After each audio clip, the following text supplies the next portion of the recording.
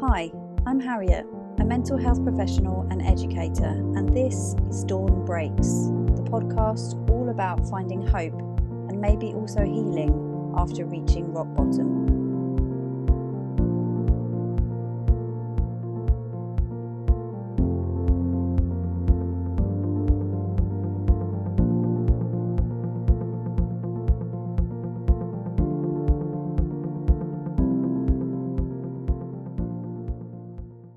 This week's incredible episode is with Nina, and I just want to give you a heads up that we are going to speak about postnatal depression, also about post-traumatic stress, and some of the birthing story as well. So this is me giving you a little heads up that some of these issues are going to be in here just in case they might be particularly triggering for you. And if they are, you can give yourself a bit of time and maybe listen with someone who can give you some support as well. Enjoy the episode. Welcome to this week's episode of Dawn Breaks, and I am so delighted to welcome on Nina, who is joining me today. So welcome. Hi, how are you doing? I am really well, thanks. What about you? I'm good. Halfway through the summer holidays. Yes, you're making it, surviving. Taking time to breathe every moment. Absolutely. It's needed, I think, isn't it, sometimes? Yeah. Okay. Definitely. Thank you so much for joining us, Nina. And also just for kind of being happy to share your story. I'm really, really honoured that you can join us. So, yeah, I know you know a little bit about the podcast already and how we structure it. But what I'd like to do is not give you a big introduction, but instead go to a time when you were potentially feeling lower in yourself or a bit hopeless and kind of struggling in that area. Is there a time that you'd be happy to share with us? Yeah, so I think mental health and depression and just low mood really has been evident throughout most of my life really. My mum was very ill with her mental health when I was in comprehensive school, so it's always been around and it's like been at the back of my mind all the time. And then I went through family therapy because my mum was ill, but then when I had my first set of twins, so 10 years ago nearly, is when my mood, my mental health took a big hit. I'd had a bit of a low point previous to that, but nothing as bad as what came when I became a mum. For 5 years, we struggled with infertility. Okay. During that time, I think I'd built this perfect life up in my head. And when then I had twins and a cesarean section, which I didn't really want. Right.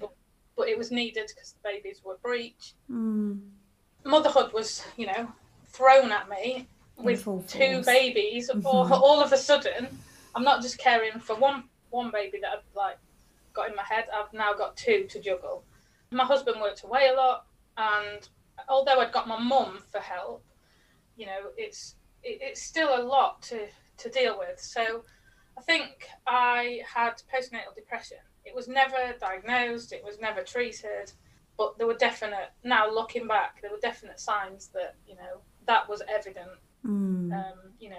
Just being angry all the time, that they wouldn't sleep at night. I mean, what rational mum, is angry at this little tiny baby because they won't sleep? Babies are not meant to sleep. But just things like that, and as they grew a little bit bigger, I wouldn't allow myself to enjoy time with them because it took 5 years as well to be here. I think, of course, I feared something happening, them being taken away, or I don't know, just something. So, they grew into toddlers as they do, and preschoolers, and my nan passed away. Oh, I'm sorry.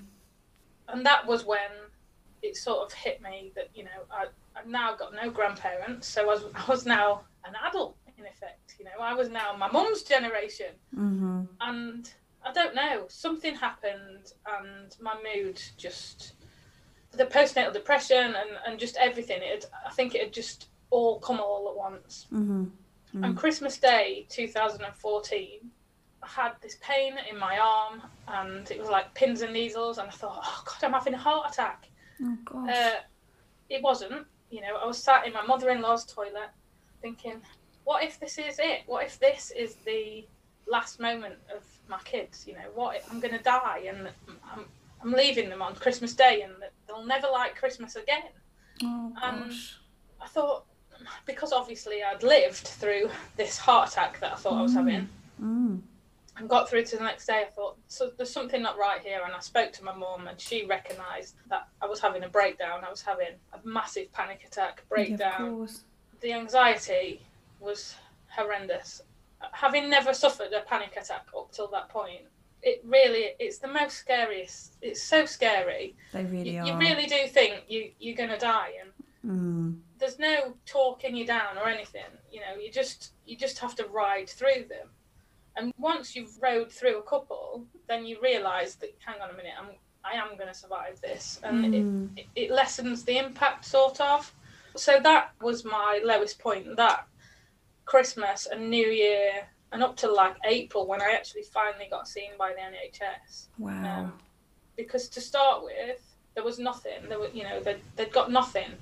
They could throw medication at me, but it wasn't enough. It just numbed me. You know, and I wanted to be present for these kids that, you know, I'd brought into the world, and I'd lost almost 3 years of their life already. So I had hypnotherapy, and I was under like Sure Start Children's Centre, and they had some group courses that you could go on for art therapy. Okay. And that really helped. But it was a combination of things. But yeah, that was my lowest of the low point, I think. Thank you so much for sharing. I can see now how kind of emotionally intense that still is. Of course it is. And wow, you know, what a difficult period of time. It's not just an experience, is it? It's a whole period of time that was really, really challenging for you. And also quite a few things in there that aren't widely spoken about. You know, that change from wanting so desperately to become a mum, and then it happening and kind of being fully overwhelmed, which is a process that I think happens to everyone who becomes a mum. Yeah. But perhaps we don't talk about it enough, about how difficult that transition is from sort of really wanting children to then it actually happening and being in this sort of amazing space of it going to happen. And then also alongside that, you were describing a kind of fear that lived alongside that, where you were worried that it might stop, or they might be taken, or something might happen. And you can fully see how that would have impacted your mental health in such a big way, because of course you were worried about that. You wanted something for so long, and tried for something for so long, and then you could have it, but you were also exhausted and you know, beyond exhausted. At the end of you get stretched beyond all of your limits, don't you, being a parent? You know, where you think is the edge of your able to cope, you step over that again and again and again and draw new lines. And I suppose there gets to a point that you do really need that support. And thank goodness that your mum was able to recognise those signs, you know, later on about that you were having a bit of a breakdown, and what you needed at that moment was more support, more love, more nurture, in order to know that you are capable and you do have the skills to support yourself, and also reach out for help, you know, when it was the right time. Yeah, I mean, there's times when, like, I've asked, my mum lives close by, and I'd asked her to come in the middle of the night because my husband works late hours. And feeding 2 babies is a mammoth task, like in the middle of the night when you're blurry-eyed. So she would arrive in her pyjamas with a jumper thrown over her. And one morning we woke up and she was laid at the bottom of our bed. She was asleep at the bottom of our bed. She'd obviously not gone home after the feed. And my husband was like, "Oh, okay, my mother-in-law's in our room." So, you know, there are times when it was, you can look back now and they're a good memory to have, but it was really hard. And like you say, it's that transition from wanting this baby to having then 2 babies. You know, there was a lot of grief in there as well, I think, because those things that I grieved a natural birth, I grieved being able to breastfeed properly, because they were so tiny that they wanted, the hospital said we had to give them top-up milk. And who am I to argue? I'm a new mum. I have no idea what I'm doing. I couldn't take them swimming because you can't take two. Of course. Beforehand, I'd got it in my head that, you know, when I have my baby, I'm going to go swimming with them. And it's just those things that you lose, you don't really realise you've lost until you think, oh, I can't do that. Right. You know, like just nipping to the shops, that's not an option either. Nipping to do anything. Exactly. No, I fully understand what you're saying there. And I think that's so important as well. The expected sort of dreamlike reality versus the sort of real life, and when they don't quite fit together. And it's really lovely when they overlap, but let's be honest, lots of the time we aim right up here and then we sort of get somewhere here, and that is usually, you know, that's wonderful, but it isn't to say that it's not really, really hard. And like you say, there's sort of grieving, imagined activities, or imagined ways of being, imagining how the birth was going to be and how you wanted it to be and you'd hoped and dreamed for it to be. And then it's major surgery, it's huge surgery. You know, anyone going through surgery otherwise, other than if we're not talking about birth, anyone going through surgery would not be having to deal with two brand new babies. It's a huge undertaking for anyone having a cesarean, and then you having twins as well, and then all of those things combined, because you do have that other element that when we're being looked after by healthcare professionals who we trust, of course we do, because they, you know, made sure the babies got into the world safely. But that can be quite a challenging thing, because sometimes you have to sort of slightly go maybe against what your intuition wants or is telling you, in order to do what is the medically correct thing for you to do. And that can be quite a really unsettling thing, because what you're needing to do with becoming a mum is lean into your intuition, to trust those sort of nudges about how to look after them. But then on the other hand, if there's a fear, isn't there, of doing it wrong, or all of that pressure, or looking bad as well. You know, if you decide you're going to go against something, you can get the perceived stigma almost. You know, hang on a minute, she's not doing what we've told her to do, so therefore she's not a good mother, because you know. And although that's not an actual, you know, it's only your thought that they're thinking that. It's not. It's still there in your head. Of course it is. You know, that mum guilt that everybody talks about, it's a real thing. It's, you absolutely know. And I think you've really hit on something very important there, that they don't necessarily know that you might be doing it differently, you know, but it's what your sort of inner dialogue that's going on with yourself, isn't it? And that's really, really important, because that's where the sort of mental health stuff really kicks in, is what is the inner dialogue going on in our heads, and how healthy is it, and when is it got too unhealthy, when do we need help with that? And that is really, really tricky. And I mean, I'm so glad that you were able to access that support, but it sounds like you had quite a long period of time managing it on your own, really, or managing it with very little support. I thought that there was something not right from them being born. I thought that this shouldn't be how I feel about my babies that I've wanted for so long. And because I was going to a Sure Start centre, children's centre, they had my back. They knew that I was struggling, because and they were the only place other than my mum that I could go to, and I felt like I could breathe almost. And I'd go in like every week with this new thing that, you know, I can't sleep, or they won't sleep, or whatever. And so they had my back, I think.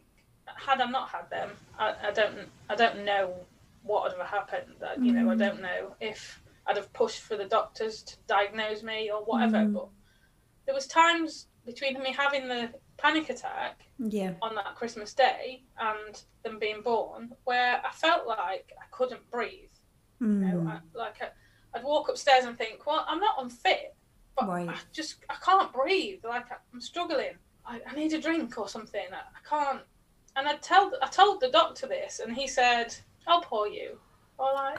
Okay. Oh, wow.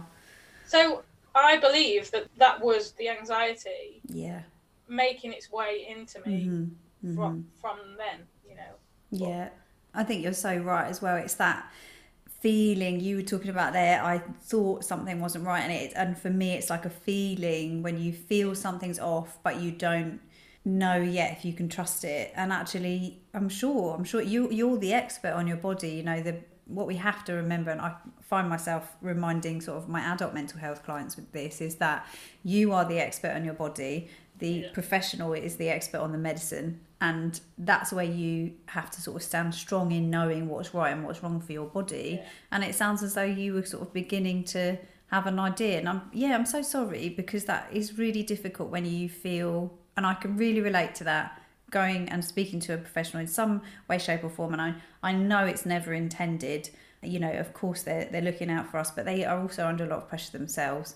But that sort of feeling of dismissal, exactly, that is the exact word I was trying to think of what to say. But yeah, not being seen, not being heard, somehow your feelings not being validated, or as if you're being a bit over the top, or I don't know, and that's the opposite of what you need in that experience, because you like you're saying, the Sure Start Centre was something that for you gave you that space to go, like this and this and this, like I don't know what do I do here, and maybe this is exactly the kind of stuff we need to normalise. Like, I keep thinking to myself while we're having this conversation, like how helpful this would be for a new mum in a similar position to hear some of this stuff, because we do need to normalise how hard it is, and how many kind of difficult feelings and thoughts come in that don't necessarily fit with our lovely idea about what motherhood's going to be like.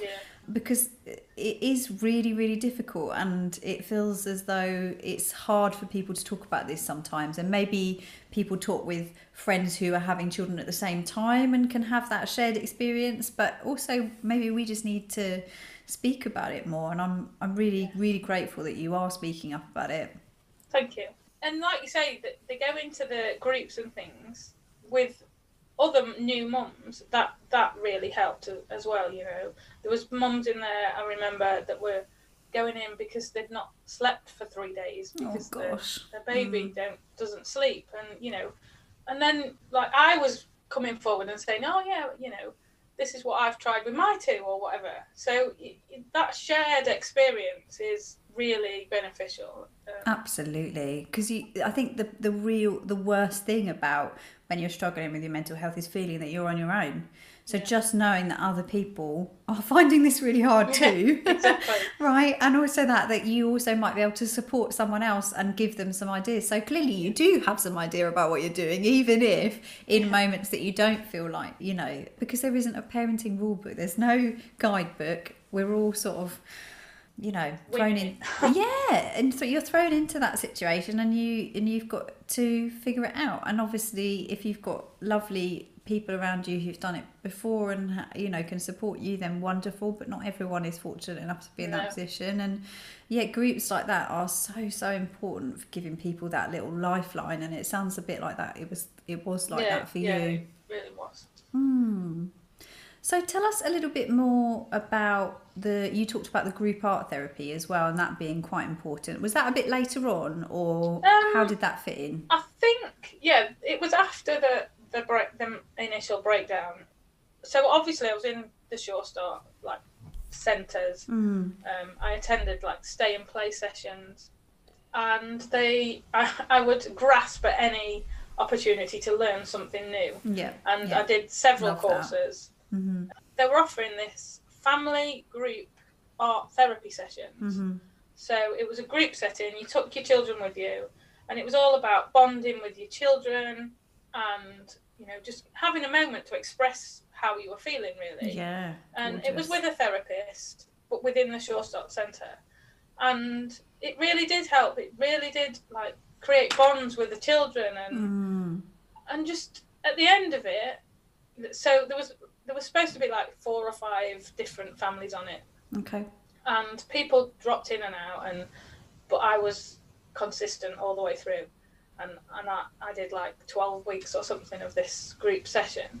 And at the end, the therapist had a new job offer. So she wasn't going to run it again. Right. And I was gutted. I was completely gutted. And they said, we're thinking about Sure Start staff running a similar version of it, And now obviously we can't call it therapy because we're not therapists. Yeah. How would you feel about facilitating? I was like, Wow. oh my God, I would love to. Wow. So I ended up making it my own and creating this new creative mindfulness, we called it creative mindfulness session. And it was amazing, and it gave me so much empowerment to feel better, because I was now like helping others. Of course. So, yeah, it was such a great little. It was only 12 weeks, but it was such an impact in my mental health journey. Absolutely. I I'm think still in contact with the art therapist. That's amazing. Yeah. Oh, it's so lovely to hear that as well, especially because I'm an art therapist. Obviously, I'll really enjoy that story, but also I really do believe in the power of art making and joint activity, and I know how transformational that can be, and also that getting out of your head and into your making and connecting and being in the moment, you know, and that's so powerful. And it's so easy for our minds to go on a, you know, literal train of anxiety and things, going, all the things that you've got to do, and you've got to fit this in, and you're tired and you're dealing with this, and there's so many jobs that you've got to do. But there's something so wonderful about putting all that down for half an hour, 40 minutes, an hour, whatever it was, to just focus on you and the connection with your babies. And that's really, really powerful. And also that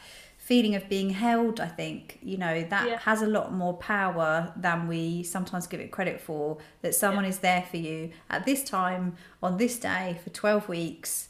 It's just really supportive. You've just got this extra layer of support around you, I suppose. And you know, I find that really amazing. I've had clients that have come to me and have made lots and lots and lots of artwork and barely spoken to me during a 12-week period, and yet they felt so much better at the end. And there just is something about creativity unlocking some of our feelings of resourcefulness, feelings of having control, feelings of being able to manage in difficult situations. Like, we sort of have a microcosm of some of those learning experiences by making artwork, when it maybe does what we want, maybe it doesn't, you know. I found quite therapeutic not having an outcome as well, because I'm one for, if I'm doing something, it has to have a reason. You know, yes, the end product needs to like fill a function. Just like, I'd use squeezy bottles and let the squeezy bottles just like create patterns on the paper. Yeah. I knew I was never going to use that paper, you know, that artwork. It was never about hanging it on the wall or selling it for £1 million, but just the process was therapeutic in itself. Yeah, absolutely. The process and the experience is really powerful, I think, isn't it? And like, just like you say, when you take the end product out and you just focus on the experience, it becomes a completely different thing. Because I think people a lot of the time feel so much pressure for their end product to be a certain quality, or they at some point have been told by someone they're not good at this, or they've had some kind of feedback that hasn't been helpful. But yeah, if you're just focusing on a doodle on a page, or squeezing some paint out into a nice pattern, or where you like the colours, the way they're mixing together, and you're physically just focusing on, oh, that's really interesting what it's done, and you're coming from a sort of curious, playful place, that kind of connects into the places in you that feel good, and it doesn't connect with sort of necessarily the anxiety, or if it does, it's kind of getting some of it out onto the page, or so many things in there. That's amazing. And then kind of giving you this, it feels very powerful is the word that's coming to my mind, but that being able to transition from participant to leader, sort of, you know, group leader, feels like a really powerful transition to have made, because it again kind of puts you in a position of being back in control in some way, maybe. And a lot of what you were talking about earlier felt like that some of that control had been taken away, and it felt like it was, you know, you'd had no choice in it, and that's always really hard for us to come to terms with, I think. The ending of the art therapy course came like towards September time, so the kids were starting school, and it just felt the right time and the right fit. You know, I could focus on something else other Yeah. than being mum, Mm-hmm. you know, or not being a good enough mum or Yeah.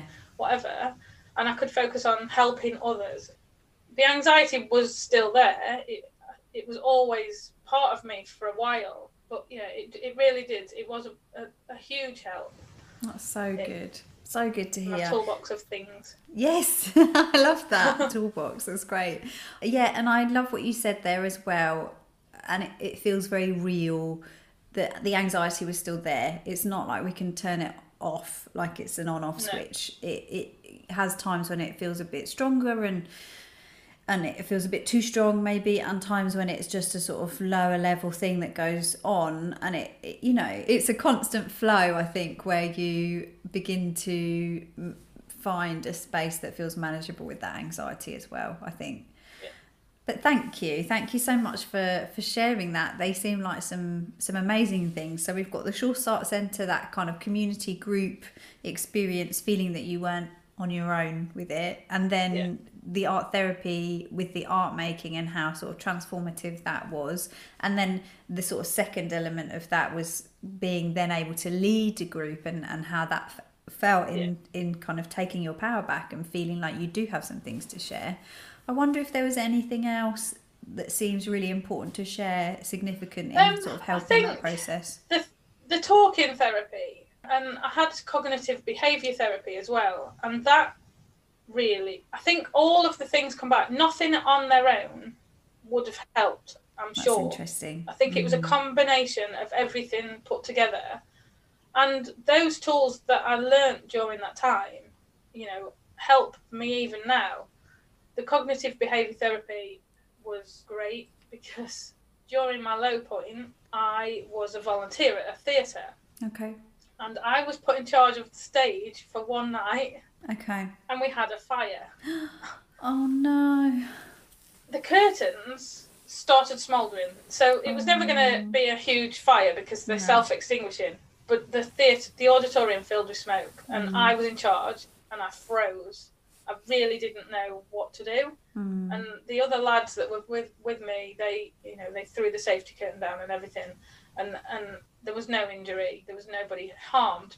But the theatre was full. And it was a children's dance performance. So it was a 500-seat theatre, half and half, adults and children. Okay. And all I can remember is running out of the theatre, and I called the fire brigade. The fire brigade came, ambulances came.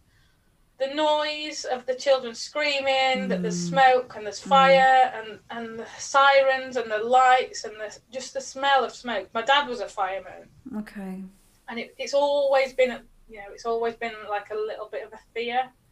What if he gets caught on a fire? What if something happens? You know, what about the people that were in it? And here I was in my own little incident. And I froze. That was a huge thing for me. It was a bit of post-traumatic stress, I think. Absolutely. I mean, that whole experience is hugely traumatic. I was already a mum, so you could hear, and because the kids were screaming, it was like, oh my God, what if it was mine?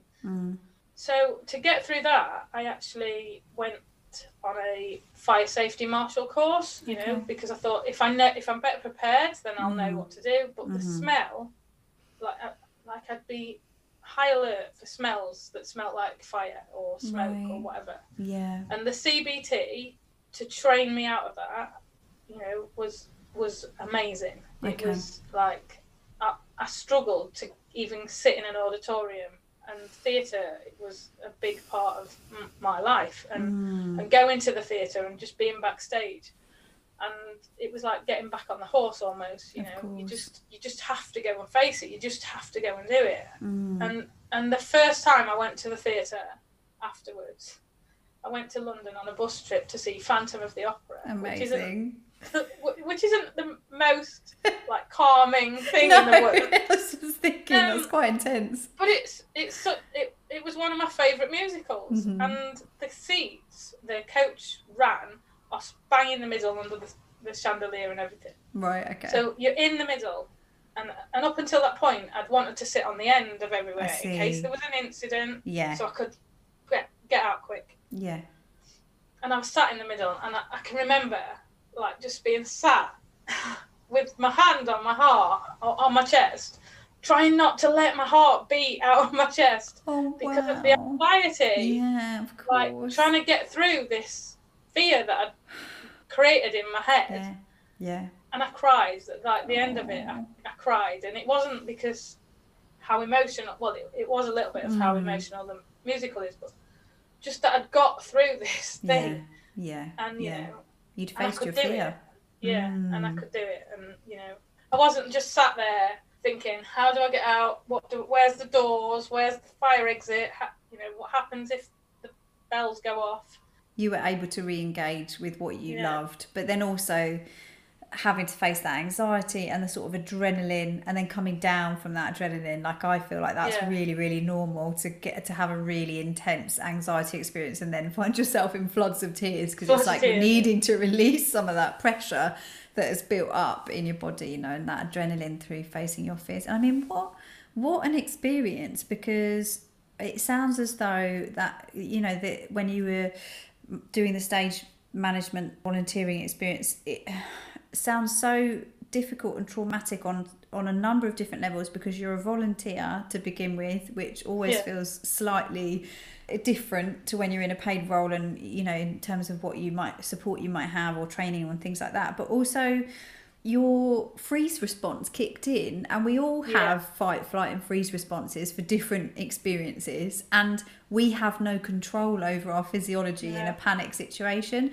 But that doesn't mean we don't have really intense feelings about it when it happens. Like, my biggest reaction is a freeze, and I could never understand that I'd be in an unsafe situation and I physically couldn't move, and I really relate to that, because afterwards you feel like, why couldn't I do anything, or why didn't I do something, or why didn't I do it this way? Or you think back over the 150 different ways or different outcome scenarios that you could have done or whatever, and that's really hard to manage all of that stuff. And like you say, ultimately the fire brigade came and everyone was safe, and it was fine. But it's a really, really intense experience. And then, like you say, I love what you said, that you then decided to do some fire safety training, because you then equipped yourself with the knowledge so that you knew exactly what to do. You know, you've been proactive about changing that really intense fear into something slightly more manageable and with edges, you know, rather than the great unknown, which is always worse. Exactly. And then also you've gone on to have some CBT, which has supported you, and then be able to go back to the theatre, which was a really important thing for you, which you loved. And that's incredible. So many people have really traumatic experiences like that, and then are not able to return to whatever the activity was or experience was. Because I was a volunteer as well, you know, it was a huge part of my life. You know, I went to the theatre 5 days after having had a C-section. Wow, Nina! Because it was panto time, right? And I couldn't miss it, you know. So I only went for one night, and you know, I behaved myself. But it was such a huge part, and that's so lovely. And I was even there. We got married like on the 20th of December, and then panto season hit, which is an incredible time working backstage. But I was like, we're not going on honeymoon. It's panto time. So yeah, I think I had to get back on that horse. I had to get back in that theatre. It was, you know, essential, really. Not to. Yeah. And for you, and you know, being such a massive passion for you, I think. Yeah, it's also that balance, isn't it, between knowing the things that bring you real joy and really light you up. That if there's something happens to disconnect you from those things, it's worth finding the connection pushing again, or it's worth pushing for it when you've lost something you know you love. And I think that sometimes that naturally happens, you know, that we love something when we're younger and then we sort of lose touch with it. But if there is a big trigger or something that makes, you know, you lose your passion for something, I really do think it is worth fighting for it, because we grow so much, don't we? We learn so much through going back, and why it's so important, why it's important to do the work to get back to that. And that's clearly something that's really important for you. Thank you. It sounds like there's been, you know, a number of different sort of things that have really supported you, and it's so helpful to know, because there are different times in our lives that need different support. You know, we don't always need the same thing, and I found that at different times in my life I've needed different activities, therapies, whatever it was, different things that help me with my sort of processes and understanding my mental health. And I think it's just really lovely for people to hear your experience when you've tried these different things, and you also sound like someone who's really proactive to try it. And that again is something so good for people to hear, because there is no shame in trying things. Even if you do one session of something and you decide it's not for you, there's no shame in that. It's figuring out what you need, isn't it?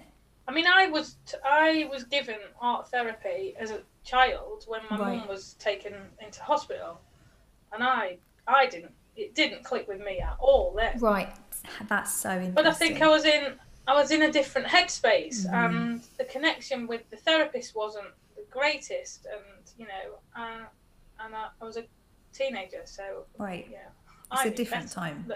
Yeah, of course. Yeah, it was interesting going back into that and doing it as a family thing rather than this teenager that didn't really need, or thought she didn't really need it. Yeah. Yeah. It's also so interesting to me that you still went for it, even though you had this previous experience where you're like, it's not really a bit of me, I don't think. And that is also really okay. I think that's something I just want to highlight there. It's really okay if you try some therapy and you decide it's not for you. Lots of people sort of imagine you then stuck doing something that you really don't. And I always say that, like my first sessions when people come and meet me, like, this is for you to try me out just as much. Like, it's for you to say, you know, is this for me? It's really, really important that you feel comfortable, and that connection with the therapist that you're talking about is essential. Like, if you don't click with someone, it's not going to do what it could do if you've got a really good connection with someone.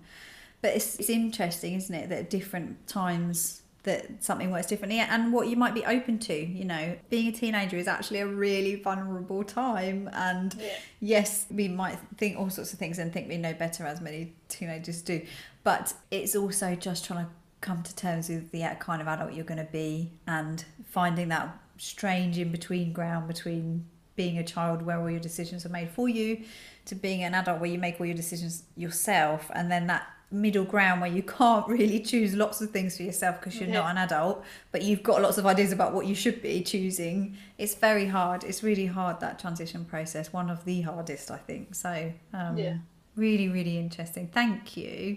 And I mean, what I'm also really keen to find out about and share with the listeners as well is, where has this led you on to now, Nina? Like, how has this changed things for you as you've moved forward into what you're doing now? For a while, I struggled with, what if something else happens and I can't deal with it? Yeah. So, like I say, the anxiety stayed with me for ages. And that thing that you think, oh, what if something that happened? So I felt a little bit better. We decided, let's try for one more baby.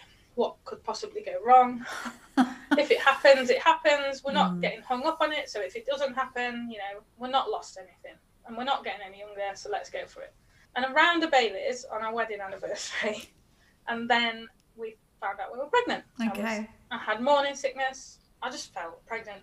Felt pregnant. So I took a test, pregnant. And I don't know, something inside me said, let's go get an early scan to make sure that there's only one. So I went to the sonographer and putting the thing around your belly. Oh yeah.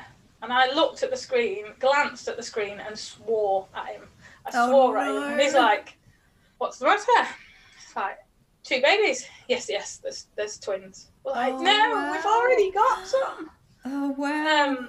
So I was not mortified, but I was petrified. Yeah, of course. Those things that I'd grieved before, I was about to grieve again. Yeah. I went through the pregnancy. I decided I'd create a birth plan this time because I didn't. Okay. I was having that natural birth. And then they found out that I'd got placenta previa, so there was not a chance that I was having a natural birth. It had to be a C-section. So I decided I would plan my perfect C-section. Okay. Yes, let's do this. Okay. Empowerment. Love that. And then 35 weeks came, and I was having some back niggles, because if you've having a C-section, especially with twins, they send you for a steroid injection to build the baby's lungs, because you normally have a C-section earlier than like the full term. And I was having these back niggles, and I told the midwife, and they took me in and sent me for an MRI scan. I was like, a bit strange. Anyway, I was diagnosed with something called placenta precreta, which is a life-threatening but rare pregnancy complication. Okay. And I think because of the tools and things that I'd got in my head and my proactive nature, you know, I need to know what the next step is all of the time. Yeah. I got through it. Obviously, it wasn't I panicked that was going to be it. You know, there was lots of complications that could happen, like loss of blood and things like that, and I was going to have to be asleep. So all my C-section plans went out the window. Yeah. But I got through it, and I got to the other side. I was really poorly at that time. I'm not dismissing how bad it was bad. But I got through it, and I've got through it, and now they're going to be 4 in September. Amazing. At the end of this month, sorry. And I feel loads better. I could have come out of that with post-traumatic shock again, you know. Of course. A traumatic pregnancy. I think my husband fared worse than I did, because he witnessed me being ill. He had to overlook me being ill, and I was out of it. But I could have come out of the other side, and it could have been a completely different story. But I think because of the tools I'd built up in the previous years, and the fact that I thought I've got through this rare thing, and others have helped me through this rare thing, so now I want to help others.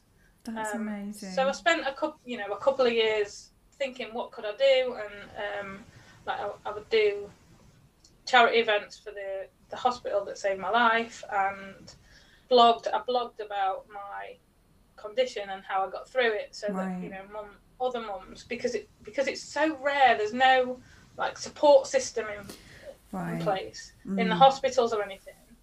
You know, the midwives can talk you through a hysterectomy, they could talk you through a C-section and the healing of both, but when they're combined, it's such a huge thing to go through. Of course. So I wanted to be that support system to others, because others had been that to me. And now, you know, lockdown, I spent a lot of time doing nothing. Right. Obviously, I've got 2 sets of twins now, so, so you're never not doing anything. But exactly. I sort of stopped. You know, I was on a hamster wheel before of blogging and trying to build my social media following up and stuff like that, and trying to jump on things all of the time, that I took a break during lockdown and a chance to, you know, soak up podcasts like yours, or Dr. Rangan Chatterjee was a big help during that time, who my doctor put me onto, and she was amazing, you know. And I think, I just spent that time, you know, just clearing my mind of thinking, what do I want to do with my life? I'm heading to 40, which I've now hit. And then all of a sudden, a friend that I used to know through blogging actually posted that she was doing a challenge for coaches. Okay. And I thought, do you know what? I'm going to go on it. You know, just a whim. Yeah, that intuition and I did nudge. it. Yes. Yeah. I was going to do some social media work I'm doing some social media work for a local company. And I thought, I could coach other businesses, local small businesses, to do their own social media. Anyway, I went on this coaching challenge on Facebook, and I came out of it with something completely different. Okay. Because I'd always wanted to help others that were in my situation, I came out with this passion for helping other mums that were feeling overwhelmed with life. Yes. Okay. Because I'd been there. I'd been overwhelmed. And, you know, I'm pushing through that, and I feel loads better. I'm in a much better space now. So that is where I'm at right now. I'm building a community of mums. I call it Mums in the Groove on Facebook, because often as mums, as parents, as carers, we get ground down by life, by the daily chores, that mum load that everybody talks about, where you are the CEO of your family, your home. Yeah. Your birthdays, parties to organise, and Christmas presents to sort out, and laundry and this and that, and so I'm now running the Mums in the Groove community to get mums feeling empowered about their life and to find more passion in life for the things that matter. That's incredible. Oh, I love that, Nina. It's giving me goosebumps. I think it's just so lovely to see that transformation right from the beginning to the end, because you have so much lived experience and so much resilience that you've earned, resilience that you have earned through your experiences, and then to be able to share that with other mums who might be feeling some of the feelings you were feeling in the past. It's just so valuable. I'm so glad you chose that, you went for that. And I mean, I'm sure you'd be brilliant at the social media stuff too, but I feel like there's always a need for more real conversations about the things that are really going on, the stuff that's really, really important.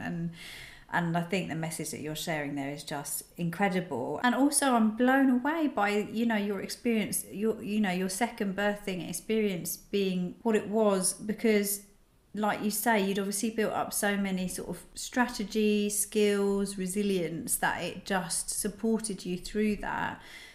When you think about what you know before you've not had any children, and then what you know once you've had one birth, and then, to go into that second birthing experience and it be that challenging, and then also to be at the point where you are risking, it is a risk that you may lose everything for you, and to have to face that's the ultimate fear, isn't it? That's facing the ultimate fear right in the face and saying, actually, I can see this and I'm going to do this and this is what I want. And that is taking your power back. Like, wow, like that's what gives me goosebumps, is you saying, no, this is what I'm going to do, and I'm going to just go with this. And then and it's not to say the recovery experience doesn't go in waves as well. I think it does, but it's so lovely to hear that you're in such a positive space after that experience. And there's still dips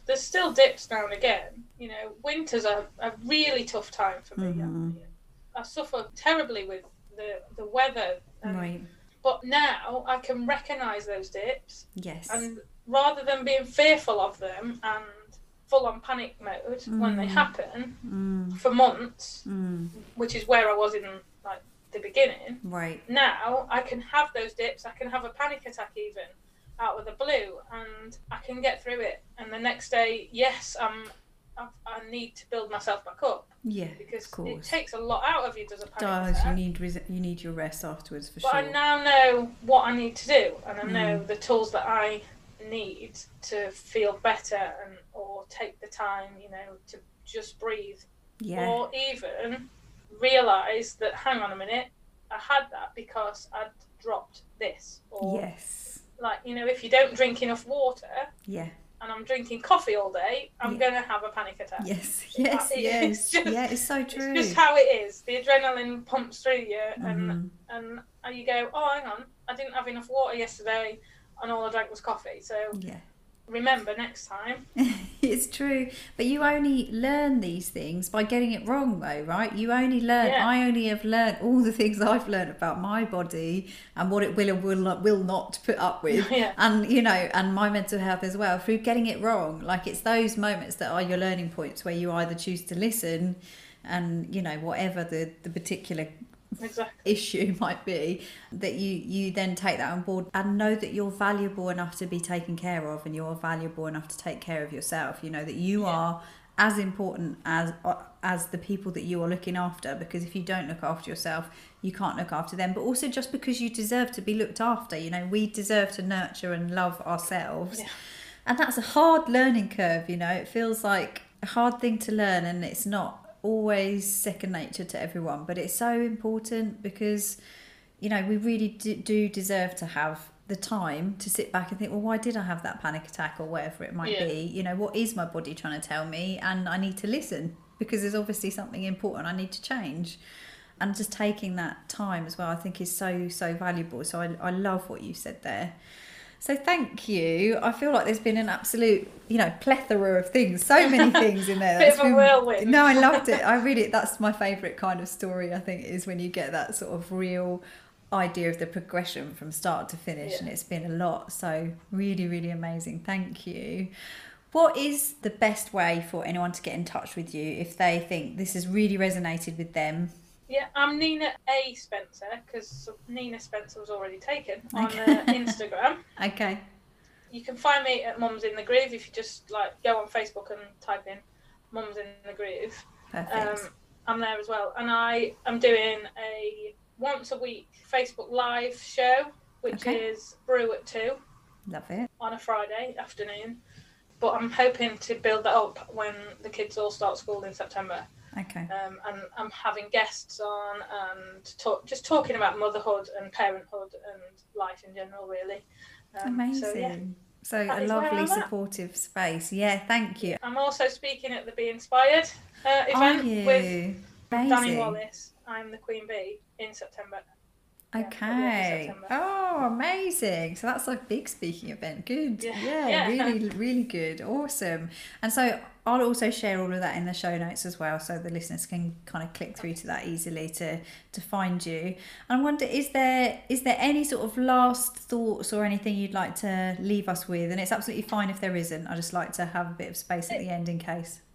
This morning, I put in the group a question about how you're feeling, just check in. And somebody said they were having a bit of a moment. And I said, remember the 4 Bs, which was grab a brew, grab some breaths. So go outside and grab a breath or 2.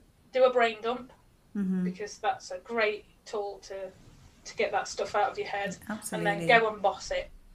Oh, that is so lovely. I love that. And I was like, oh yeah, I'm going to keep that. I'm going to write that down and keep it forever. That's so good. It's really nice when you come up with those little things. And also for yourself, because I don't know if you're anything like me, but in the moment I forget my own advice that I would give to someone else, you know. So sometimes it's good to have those little post-its or whatever they are around to just remind you.